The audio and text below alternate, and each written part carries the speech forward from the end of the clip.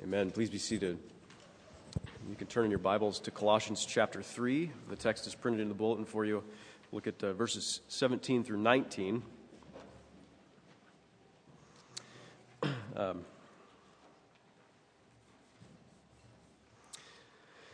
So how'd you like that Old Testament reading from Song of Solomon? Did it make any of you squirm? It was among the least racy of verses from Song of Solomon. Thanks, Brian and Larissa, for having the courage to do that. Usually the scripture reading earlier in the service is kind of a tip-off to what's coming in the sermon, so if your kids are still in the room at this point, it's your own fault. I'm just kidding. But kids, I've been talking to you at the beginning of the sermons lately, and this morning we're going to talk about marriage, and Ransom sometimes is kind of my guinea pig for this, and testing out material. And I asked him yesterday whether he had any questions about marriage, and he said, nope, and twirled off in his Batman cape. And so I got nothing for you, kids. You are spared this morning. Actually, we're not talking about anything graphic, so everybody will be all right. We've been going through Colossians. We're seeing how the gospel is the power of God to change our lives, that we desperately need to focus on the gospel of God's grace to us through Jesus Christ in order to grow as Christians. Right? It might seem a bit anticlimactic at this point when the letter of Colossians starts out with such lofty, grand, majestic thoughts of the universal preeminence of the Son of God and rivets our attention to things that are above, where Christ is seated at the right hand of God. A bit anticlimactic just now to apply such glorious thoughts to the mundane, everyday, earthly relationships that we have, like marriage. And maybe some of you are getting to this point in the series, this point in the letter. I hope not, but getting to this point and say, well, now we finally get to the concrete stuff. We can stop paying attention to this gospel stuff we've been talking about for so long. Or coming at it from another angle, it might be difficult for us to see how the gospel connects at all to the concrete, real, earthly, mundane type stuff that we live in the here and now. How can those who are heavenly minded be of any earthly good? Right? It just doesn't make any sense. I mean, sometimes it doesn't make sense. How do we draw the connection between the gospel, between thoughts of heaven, between thoughts of Jesus Christ, the Lord, the Son of God who is in heaven, and our regular lives here on earth? And that's what Paul wants us to do here at the end of his letter, and that's what we should be doing throughout our lives, discovering how the good news of God's grace makes a difference in any and every situation in life. We're trying to apply the gospel to life, to where we all are. And over the next couple of weeks, then, we'll look at a few of the ways that the gospel applies to sort of the primary relationships in which most of us exist. Marital relationships, parental relationships, and workplace relationships. But this morning, we'll look at the marital relationship, especially how the gospel shapes our view of, the Bible talks about a lot more when it talks about marriage, but this morning we're talking about authority and submission. Yikes, right? That's what we've hit as we've come through the book of Colossians. So we're going to need God's help with this. Let's pray, and then we'll read Colossians 3. Father, we thank you for your word, and sometimes it is hard for us to hear. Most of the time, it's hard for us to apply, to believe, and to be changed by it. And this would not happen if it weren't for your help. So we pray that you would send your Spirit into our hearts and renew our minds, transform us through the hearing of your word, through the gospel of Jesus Christ, in whose name we pray. Amen. Whatever you do, in word or deed, do everything in the name of the Lord Jesus, giving thanks to God the Father through him. Wives, submit to your husbands as is fitting in the Lord. Husbands, love your wives and do not be harsh with them. This is the word of the Lord. Thanks be to God. So these verses come at this point in the letter for a very important reason. If Paul's main concern in writing to the Colossians and writing to us, if Paul's main concern were simply to inform you of your duties in this life, then his letters would be much shorter. Right? In fact, generally speaking, the first half of most of his letters would be entirely done away with, and you'd be left kind of with a reduced, like a short list of imperatives, commands, proverbs about what you're supposed to do in certain situations and relationships. But that's nothing like what we see in the New Testament. Not even in James's epistle, which is the most like a book of Proverbs that we have in the New Testament. Not even in that. I bring this up because often we take verses like these, pretty much totally out of context, and we just think of them as rules for Christian living, that if we keep them, then we'll be doing all right. But the Bible is more concerned with how our relationship with God, which is entirely a matter of His grace to us, it's entirely a matter of His initiative, sending His Son and sending His Spirit to save us and change us, how that relationship with God motivates us to live for Him. Not just what we do, but how we're to live for God in this world. And that's why Paul's letters always start the way they do. They extol the grace of God that's at work in the world, at work in history, at work in our lives. And that's why it's tremendously important that every time you think of rules for Christian living, that these, like these, you also think of the gospel as the only way to empower you to live for God in these ways. Right? Every time you think of rules or commands, you must think of how the gospel enables you to keep those rules or commands. With these verses in particular, for example, if you skip over the first 2.5 chapters of Colossians and try to use these verses to fix anything in your marriage or in your life, then you will miss the point entirely, and you'll probably end up abusing these verses in terrible ways. These verses describe living for God in your marriage, which you can only really do as a response to God's grace. Right? You need the first 2.5 chapters of Colossians in order to even understand what these are about. And we see that in verse 17. It's kind of this transitional verse. Whatever you do in word or deed, do everything in the name of the Lord Jesus, who we've been hearing about, right? Giving thanks to God the Father through Him. So we live for God in everything we do, word or deed, in light of the gospel, in the name of the Lord Jesus, with thankfulness to God the Father. So keeping that in mind, with that as our reference point to which we'll continually return, we arrive at some pretty crazy verses, right? Verses 18 and 19. These verses could start a civil war in our country. I'm not exaggerating. Right? Our culture is highly sensitive to matters of gender. And these verses, on the face of them at least, they definitely offend the sensibilities of a majority of people in our society, maybe even a lot of people in this room. But almost as a side note, let me ask you, if God never offended your sensibilities, what would that mean? What would that mean if God never offended your sensibility? It wouldn't really be an encounter with the living God, would it? We should expect God to contradict us, maybe even frequently. Unless, of course, we were just imagining God up after our own preferences and after our own likeness. If He's really God, He's probably going to contradict us.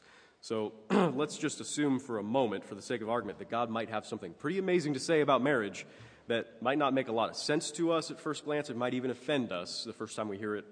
But let's try to understand what's going on here from the Bible's view. Honestly, in our culture, we've done a pretty terrible job of thinking about marriage anyway, so what's this going to hurt? Let's hear what the Bible has to say about it. The hardest words you'll hear this morning. Wives, submit to your husbands. as is fitting in the Lord. I know how this sounds, but let me explain. Right? I do realize that those with more egalitarian or even feminist sensibilities can be offended or scared by verses like this, and I don't want to make sweeping judgments of worldviews at this point, but there is a sense in which egalitarians and feminists have a legitimate concern that needs to be addressed. You thought about that? Historically, in most societies around the world, women have been oppressed in some measure. And let me say right now that that's not the way it's supposed to be, and that's not what the Bible's advocating, the oppression of women. Right? Males and females, as created in God's image, are of entirely equal value, dignity, and worth in God's sight, and should be in our sight, too.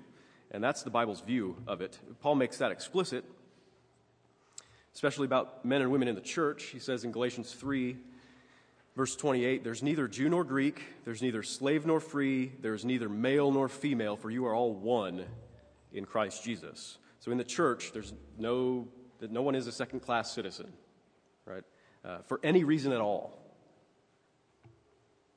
Women are welcome to place their faith in Jesus Christ. Women are welcome to be his disciples. Women are welcome to be baptized in the name of the Father, Son, and Holy Spirit. Women are welcome to come to the table for themselves for communion. They don't have to come through their husbands or fathers. Women don't have to come to the table through their husbands or fathers. We expect that women stand on equal footing with men with regard to church discipline. Right? They stand on equal footing with men with regard to church membership in every way, right? However, true equality of personhood does not erase all distinctions between persons. Right? True equality of personhood does not erase all distinctions between persons. God deliberately created male and female clearly different from one another, and he has given them different roles to play in marriage, is what our text is about. Husbands and wives are equal. They are worthy of mutual care and mutual honor, but that does not necessitate the elimination of authority and submission. And here's the best example that the Bible gives that I know to convince you that this is true. And I think maybe the kids can help with this. So kids, pay attention. Everybody, this is your bit. Are there more gods than one, kids? No, there's only one God. In how many persons does this one God exist? 3 persons. Who are the 3 persons of God? Go for it. Keep raising your hands. So, Father, Son, and Holy Spirit. So the Father, Son, and Holy Spirit, there's one God in 3 persons, and the Father, Son, and Holy Spirit are fully and equally God. Right? They're fully and equally God. The Father is not more God than the Son is God. Have you thought about that? The Father is not more divine, not more God than the Son is God. In the Son, whom we know as Jesus because he came in the flesh, in the Son, the whole fullness of deity dwells bodily, it says in Colossians 2, earlier in our letter. So kids, is the Son equal to the Father? Yes. And does the Son submit to the Father? Yes. Does the Father submit to the Son? No. In our triune God himself, there is perfect equality of persons on a level that we can't even imagine, right? Perfect equality of persons. And there is also an authority structure between those persons that does not at all imply the subordination of the one to the other. Right? The Son is fully God, equally God with the Father, right? And this is true because it's a chosen authority structure. It's a chosen authority structure. The Son willingly submits himself to the Father. In the Trinity, each person is ultimately other-oriented so that there is perfect mutual glorification and honor and love, but there's still a chosen difference in authority roles so that the Father has authority and the Son submits to the Father's will. Now, I don't know all the ins and outs of how this works or why, but at least we can see when we look at the Trinity that in God, authority is good. It doesn't tear down. Authority does not oppress. Authority is not selfish. Authority amplifies love. And the wife in a marriage is to reflect the son's submission to the father, right, in her submission to her husband. That's what it said, as is fitting in the Lord. Right? The wife is equal to her husband as a human being. And there is to be beautiful mutual love and honor in a marriage, but the way that she loves her husband is through chosen submission, just as the way that the son loves the father is through chosen submission. It's not a submission that arises from her being lesser or weaker or subordinate. It doesn't even imply that her husband deserves her submission. Hear that, husbands. Her submission, her chosen submission, does not imply that her husband deserves the submission. It is chosen and it's given as a gift to her husband. For Christians, love has to be freely given, or else it's not love. So for the Christian wife, submission must be free. It must not be coerced, or else it doesn't truly reflect the submission of the Lord to his Father. So the wife is to take a position of deference and encouragement and seek to enable her husband to grow in various ways in the particular way that she is called to love and honor her husband through submission. Verse 19, husbands, love your wives and do not be harsh with them.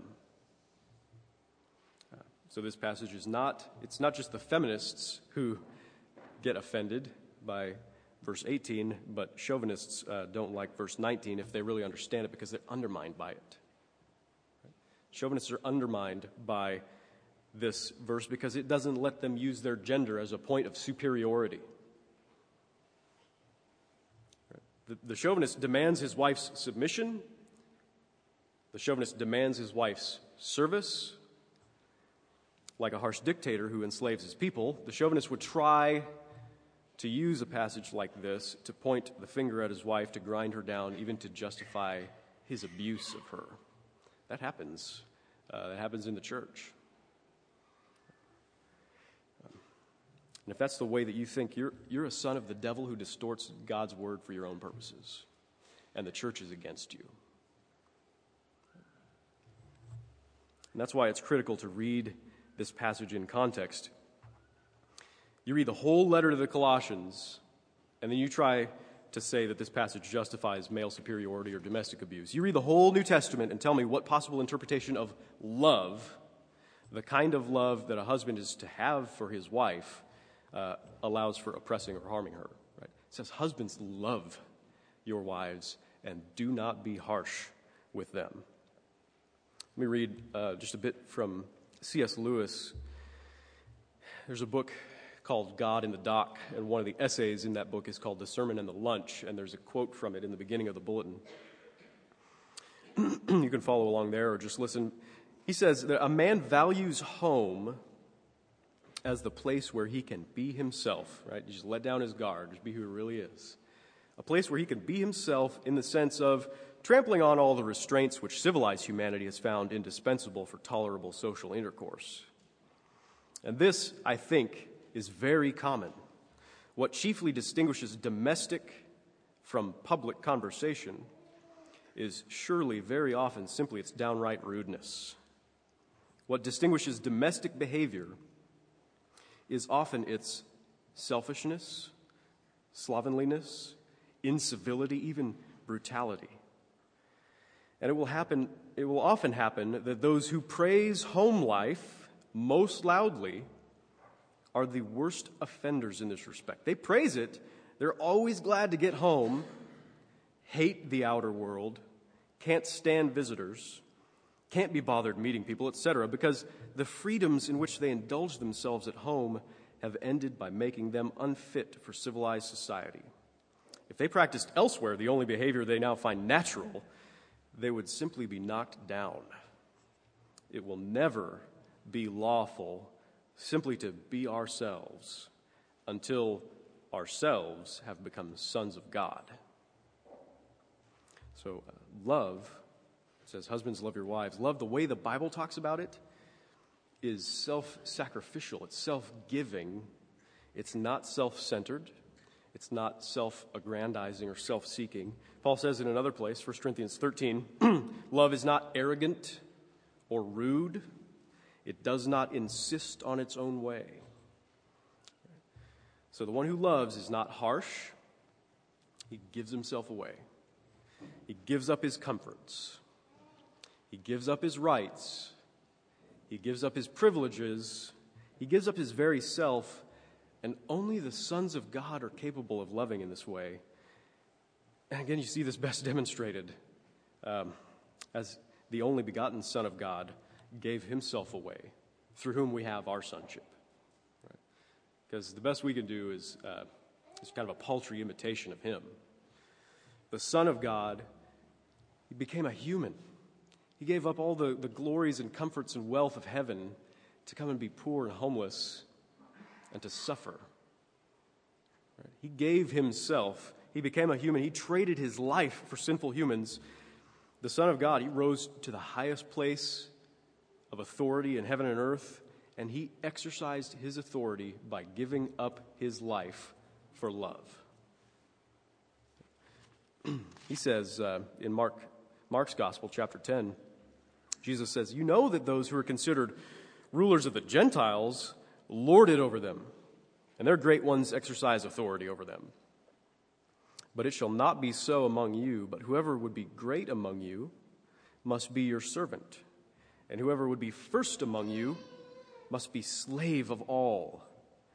For even the Son of Man came not to be served, but to serve and to give his life as a ransom for many." So self-giving love, then, is the only proper exercise of authority in God's kingdom. Lording authority over others, that's pretty much standard operating procedure for the world. The world grasps for power. The world grasps for authority to use for itself, like dictators. But the gospel says that through your union with Jesus Christ, you've died to that. You've died to the world in all of its ways, and you have a new life. It's an entirely revolutionary life. It's a radical change that's brought about by God's grace. In Christ, you are not a self-centered chauvinist. In Christ, you're someone who exercises authority by making yourself a slave. That's who you are in Christ. In Christ, your needs take a back seat to the needs of others, especially the needs of your wife and your family. So the husband is to wield his authority with gentleness, don't be harsh, with service, and is to seek to enable his wife to grow in various ways, in the particular way that he's called to love and honor her. So you see, both husbands and wives are to love and honor their spouses, and to help them grow as Christians, just in slightly different ways, right? We have different roles to accomplishing that. But you're giving yourself to a good cause.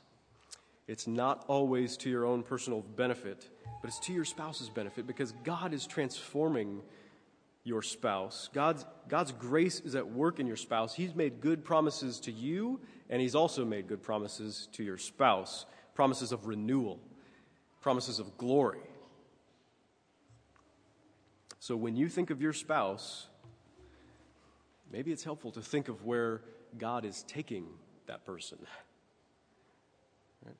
To think of that person's trajectory in life. To think of where God is taking him or her. Think of your spouse without sin, which is his or her ultimate destiny in glory. Your spouse, believe it or not, will be sinless and perfect one day. And think of how you as a husband or wife can cultivate that person, to cultivate your glorified spouse in your own particular way. Right? How many of you, when Brian and Larissa read from Song of Solomon, if you could get past the initial discomfort of it, how many of you resonate with what was being said from that passage, Song of Solomon? How many of you wives, you don't have to raise your hand, how many of you wives feel that your husband's love is better than wine, that his name is oil poured out, that he is beautiful and very beautiful, an apple tree, a fruitful provider and security in this life? How many of you just resonate with that? God sees him that way because God sees him in Christ. And that's his destiny, and that can happen in his life now by the power of the Holy Spirit. And you can choose to believe that about him, and you can choose to freely give yourself in submission to him as a gift, or you can harbor resentment. You can use what you know about him to blackmail him. You can speak disparagingly about him in front of your kids or other people. Which one sounds better to you? And husbands, do you naturally resonate with Solomon's words? How many of you just feel your wife's vivid beauty and find in them a refreshing, life-giving place of like an oasis of glory? But God sees your wife that way. God sees your wife that way because he sees her in Christ. And that is your wife's destiny, and that can happen to her. That can happen in her by the power of the Holy Spirit. Do you believe that about your wives? Do you seek to draw forth that person through your love, through your gentleness, through your care? Or are you just bored with your wife? Does she hold no fascination for you? Are you harsh with her because she's not giving you what you want in your own dead-end self-centeredness? Which one of those sounds better? Put your trust in the Lord and be an advocate for the glorious version of your spouse, the version of your spouse that God has promised they will one day be because of his mercy given to us in Christ Jesus. Don't complain that you've married a mess. We all married messes. We all are messes. All of us. But God, in his great mercy, he's begun a good work in you, and he has begun a good work in your spouse that he will certainly bring to completion in the day of Christ Jesus. So invest yourself in that vision. That's your calling as a Christian husband and a Christian wife. Amen. Now let's pray.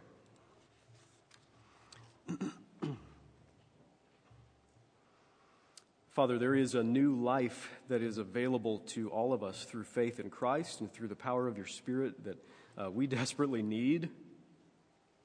We want that life not only for ourselves, but also for our spouses. So we pray that you would grant each one here who's in a marriage relationship and those who will be someday, that you would grant each of us relationships of mutual love and honor, where we look to you as our guide and as the source of all of our power to live for you in our marriages, to live in the specific ways that you've called us as husbands and wives. We can't do this on our own. We wouldn't even want to. And we pray for your help, and we rest in your love and your good promises to us and to our spouses. We pray these things in Christ's name. Amen.